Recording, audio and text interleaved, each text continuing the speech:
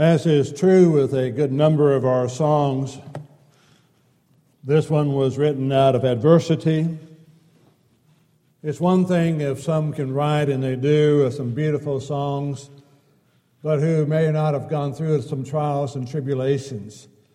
And it's interesting, again, as we read or sing a number of our songs, to know a little bit of the story behind them, or the writer, or the one who wrote the words for it. And this is Fanny Crosby, again, blind from almost 6 weeks of age. And yet, you read her songs, read the words in her songs, just beautiful. This fantastic conviction that she had of Jesus, and a desire that, as she made mention at one time, she said she never regretted being blind throughout life, because she knew that the first things she would see hereafter would be the Savior. And she thought that would be worthwhile.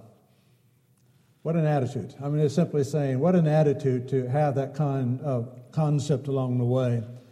You see a little bit of the same thing in Paul.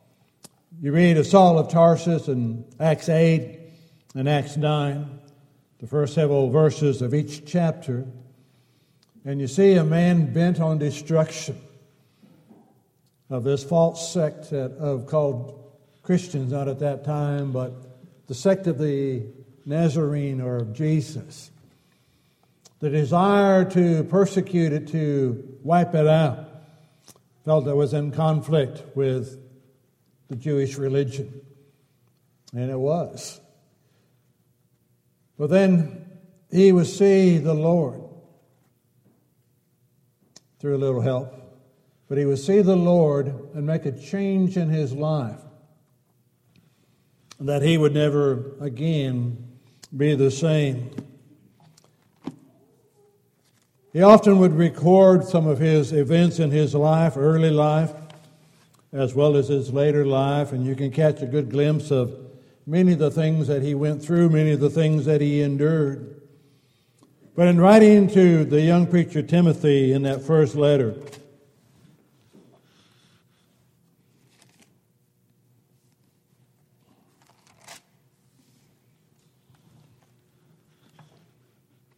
down to verse 15 and following, this is a faithful saying, worthy of all acceptance, that Christ Jesus came into the world to save sinners, of whom I am chief. However, for this reason, I obtain mercy, that in me first, Jesus Christ might show all long-suffering as a pattern to those who are going to believe on him for everlasting life. Now to the King eternal, immortal, invisible, to God who alone is wise, be honor and glory forever and ever. Amen. Christ came to save sinners, of whom Paul would say he was the chief.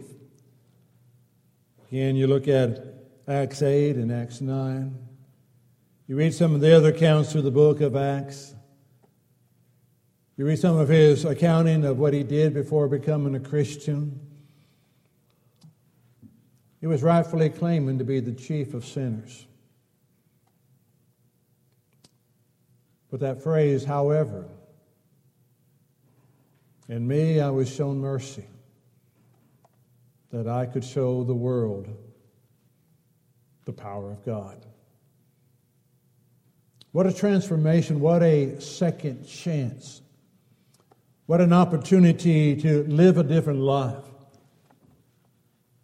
And we never know where that is in the life that we live. We never know what may come that will make a change, or that would make a decision to realize again the brevity or the uncertainty of life and the need to make that change. But to have that assurance that at any time, God in his grace and his mercy is willing to forgive one who is willing to turn and to come to him and to do the things that would be pleasing in his sight.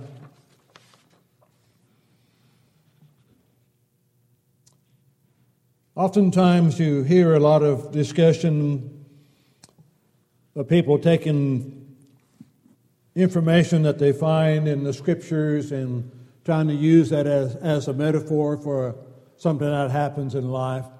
You see it oftentimes when you've got a small school and has a football team and they're able to beat a big school who has a fantastic football program, and they talk about David slaying Goliath and what a thing that is. But you ought to go back and read 1 Samuel 17 a little bit. Spend a little time with there. It wasn't David slewing Goliath. It was the Lord defending his name. David did it, or was able to do it, because of the power of God, the trust in God, the conviction that he had. Goliath never had a chance, did he? He was not fighting David, he was fighting God. And you're not going to win that battle. There are many who keep trying to win that battle and fighting against God. But you do not win that battle. God is superior, and God is all-powerful. And that's one case, as well as many others that are given in the Scriptures for us to be able to draw some strength from.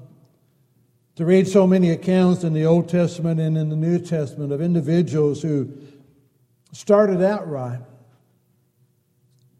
fell, were able to come to their senses and to come home.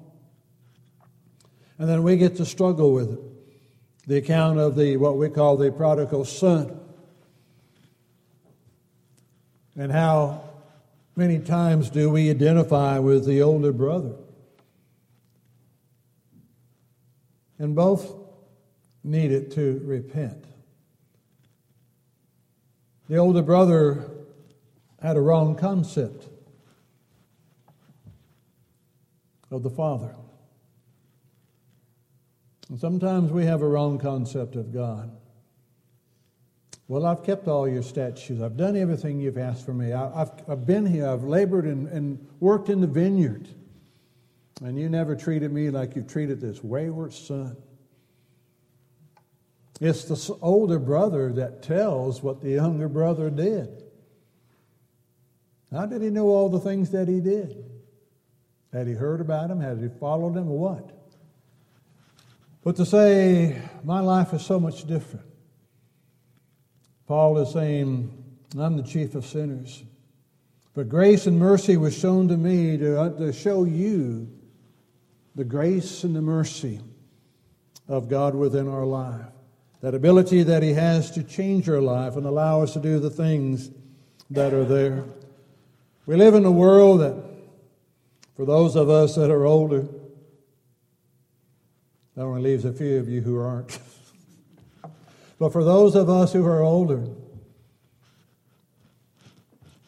who would have believed 30 years ago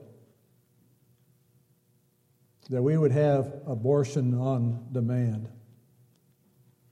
Would you ever have thought that 30 years ago? That would ever be a reality? Who would have thought 30 years ago that you'd have states legalizing homosexual marriages? And you'd have a business being sued because they did not want to serve a homosexual relationship. Who would have thought 30 years ago that we'd have the things that we have, abortion on demand, and all the other things that are coming down the pike? But who would have known 30 years ago that maybe you're in the kingdom of God for such a time as this? We have no choice in our being born. But God, in His wisdom, has a plan that we do not fully comprehend.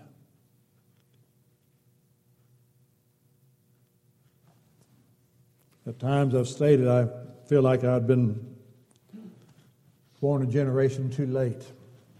I probably fit in the generation before me. You ever watch some of the old sports programs, old baseball games? How did they used to go to baseball games? Suit and a tie and a hat. And now you can barely get them dressed to go to a baseball game. Times have changed, but God has not. And God's Word has not changed. And Paul is making a challenge there in 1 Corinthians 9 of reminding the people what they need to be thinking about. 1 Corinthians 9, starting in verse 19. Again, Paul has come into the kingdom for such a time that he did. He came into the kingdom at a time when it was desperately needed to have a strong voice, and he had a strong voice in opposition, and he had a strong voice in support of this kingdom of God. For though I am free from all men, I have made myself a servant to all, that I might win the more. That obligation that is there. We may not perceive the world as being wicked then, but it's always been interesting to me down through the years to hear the generations make the statement after statement. Now, my dad was born in the 1894. So I had that generation, and then a little bit of, never met only one of my grandparents. But to hear them say, from my grandfather on my mother's side, coming on down, each generation makes the similar statements. I do not know what this younger generation is coming to. They just, whatever it is that they do, I don't know how they're going to make it. And someone had written or read it, the statement similar to that, the children have no respect for their parents, and on it went, and disrespectful, and so on and so forth, written by a poet in about 350 BC. But it reads like it was written today, the attitudes and so forth. We may be here for a reason. There's a voice that needs to be heard. There's a life that needs to be lived. There's a commitment that has to be made.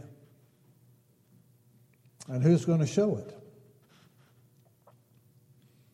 If it's not us doing the will of God.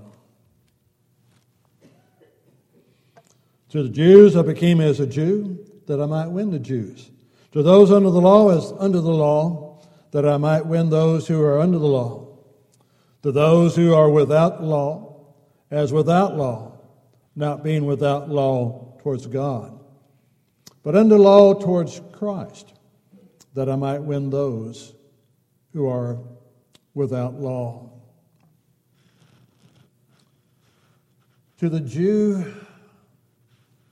and to those under the law, shouldn't they have been similar? Shouldn't they have been the same thing? But there's variations in there.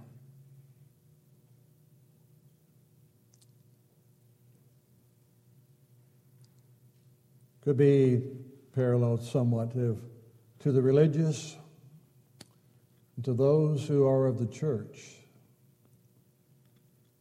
There are people who are religious. There are people who are morally upright. There are people who are appalled by what they see in our society.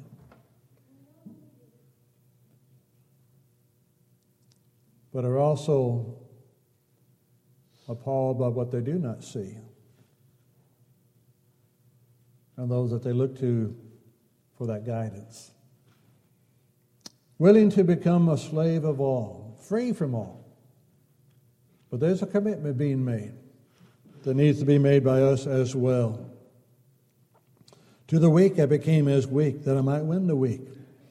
I have become all things to all men that I might by all means save some. Why? Why would he do such thing? Now this I do for the gospel's sake, that I might be a partaker of it with you. What is it about the gospel's sake that he's wanting to be a partaker of it with you? Because who was the gospel for? It was for all.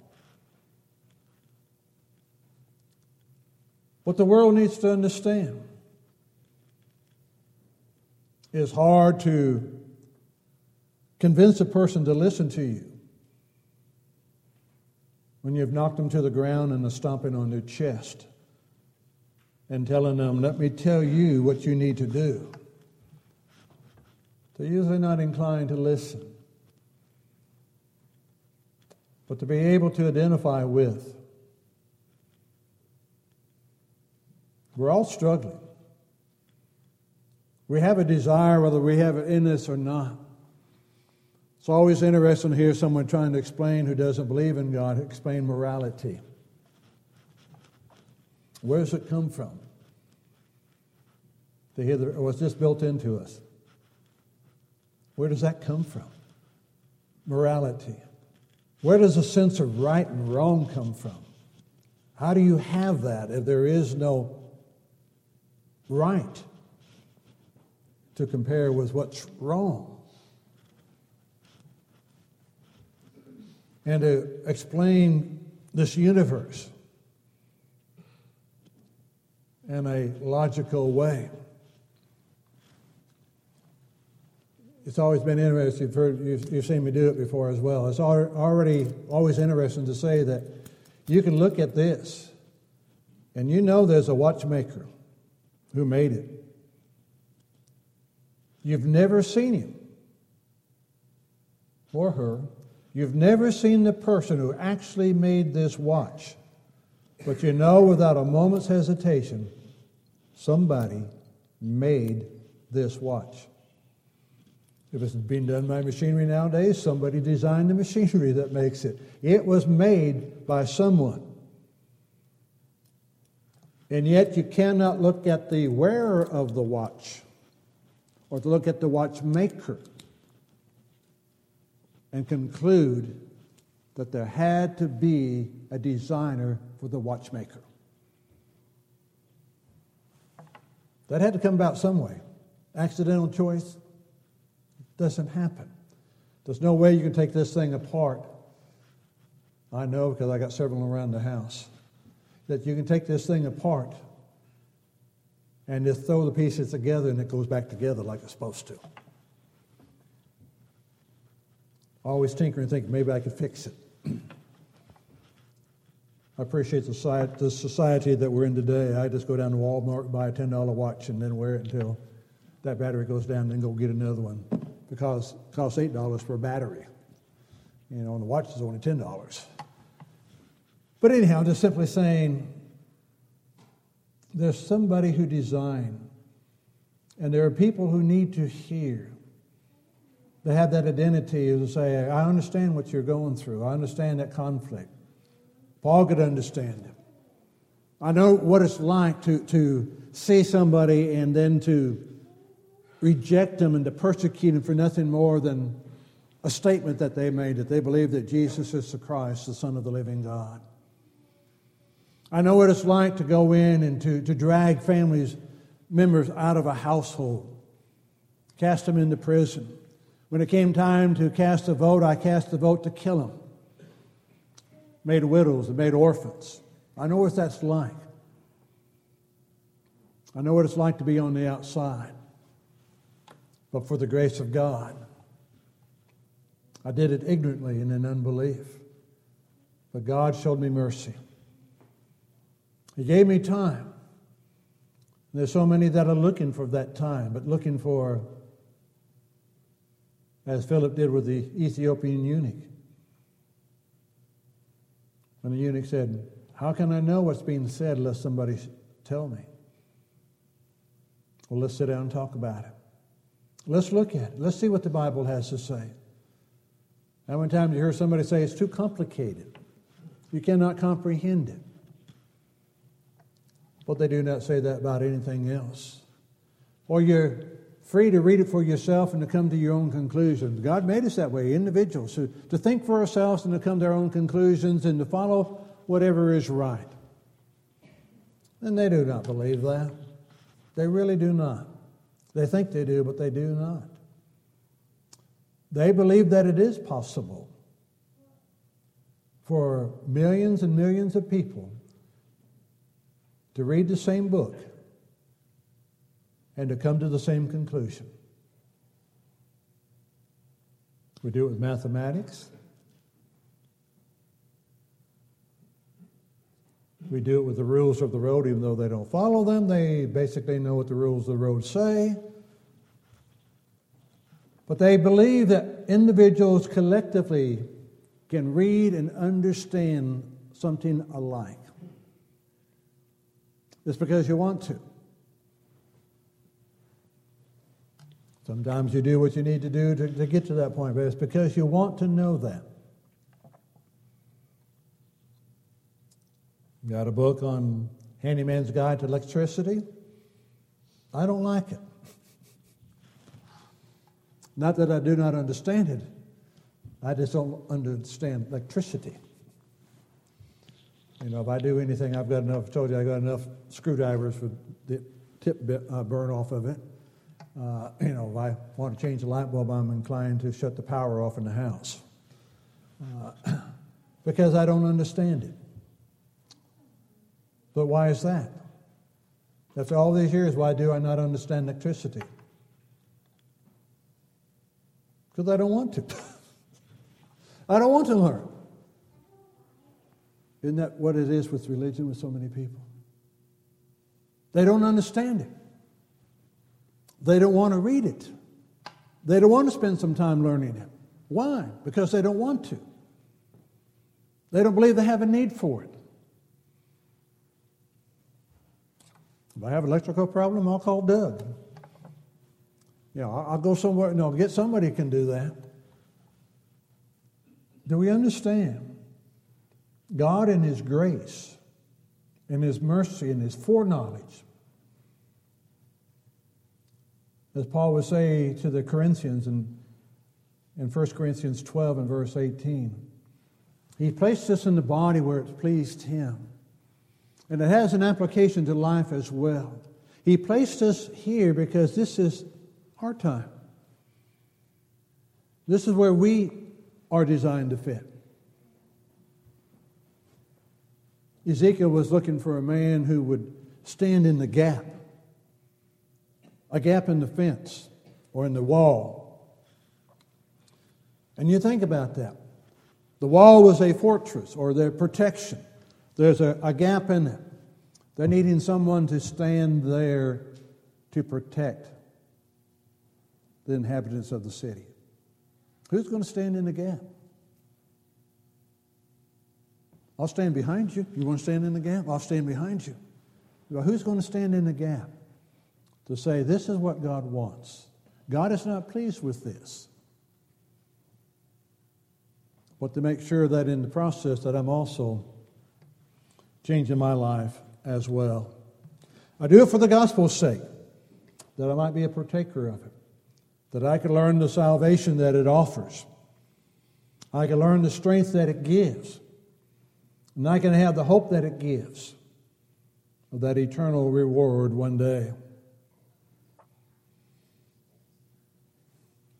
Do you not know that those who run in a race all run, but one receives the prize? Run in such a way that you may obtain it. And everyone who competes for the prize is temperate in all things. They do it to obtain a perishable crown, but we for an imperishable crown. The Olympics are going on. You may be watching them, or you may not have an interest in it, doesn't matter. But the Olympics are going on. How long have they been training? I don't remember which one it was or who it is. I don't keep up the name. They was doing one of the skaters, and they'd gone back and shown him when he was about 4 or 6 years old out on the ice rink skating. Doing pretty good at that age. And they asked him, he says, when are you going to be in the Olympics? And he said, 2018. And he's there. So how long has he been training for the Olympics of 2018? For what? Perishable gold medal. We don't think it's perishable, but it's going to be burned up one day. They're doing it for a perishable crown. It's going to last for a while, fame, fortune, and all the good stuff that goes along with it. But you go back and look, where are all the gold medal winners from years gone by? They made the statement that America or the United States have won 100 gold medals in the Winter Olympics since they started about 100 years ago, whatever it was. 100 gold medal winners. Can you name them? How many of those could you name? They do it for a perishable wreath. We're striving for an imperishable crown. How much time should we give to being the child of the living God, being faithful to His cause? I discipline my body. Well, let's go 26. Therefore I run not with uncertainty. Thus I fight, not as one who beats the air. But I discipline my body and bring it into subjection, lest when I have preached the gospel, preached to others, I myself should become disqualified. I'm very careful about the life I live. I'm not beating the air, not shadow boxing. This is life. This is eternal life or eternal death. Very conscious about that. So the life I live. So I need to be watchful of the life I live and how I conduct myself as the athlete does. You're not going to win a prize. One, if you do not compete. But two, you have to have prepared for it in the first place. You may be here to be that light that shines in a crooked and perverse generation. You may be here because you are the light that one in the darkness needs to see in order that they also may find eternal life. Bring Christ to your broken life so marred by sin, and He will create anew and make whole again. That's what He's asking of us, to bring Christ to our broken life. He's always there, always ready to receive, always ready to restore, always ready to give life. But that has to be our choice. He's there, He's there, and He bids us to come to Him. And when we do, He's there to receive us. As you look at your life this evening, is it where it ought to be? Or is there a need to make a change? And if there is, if we could assist you, if we could help you, indeed we bid you to come, as together we stand and sing.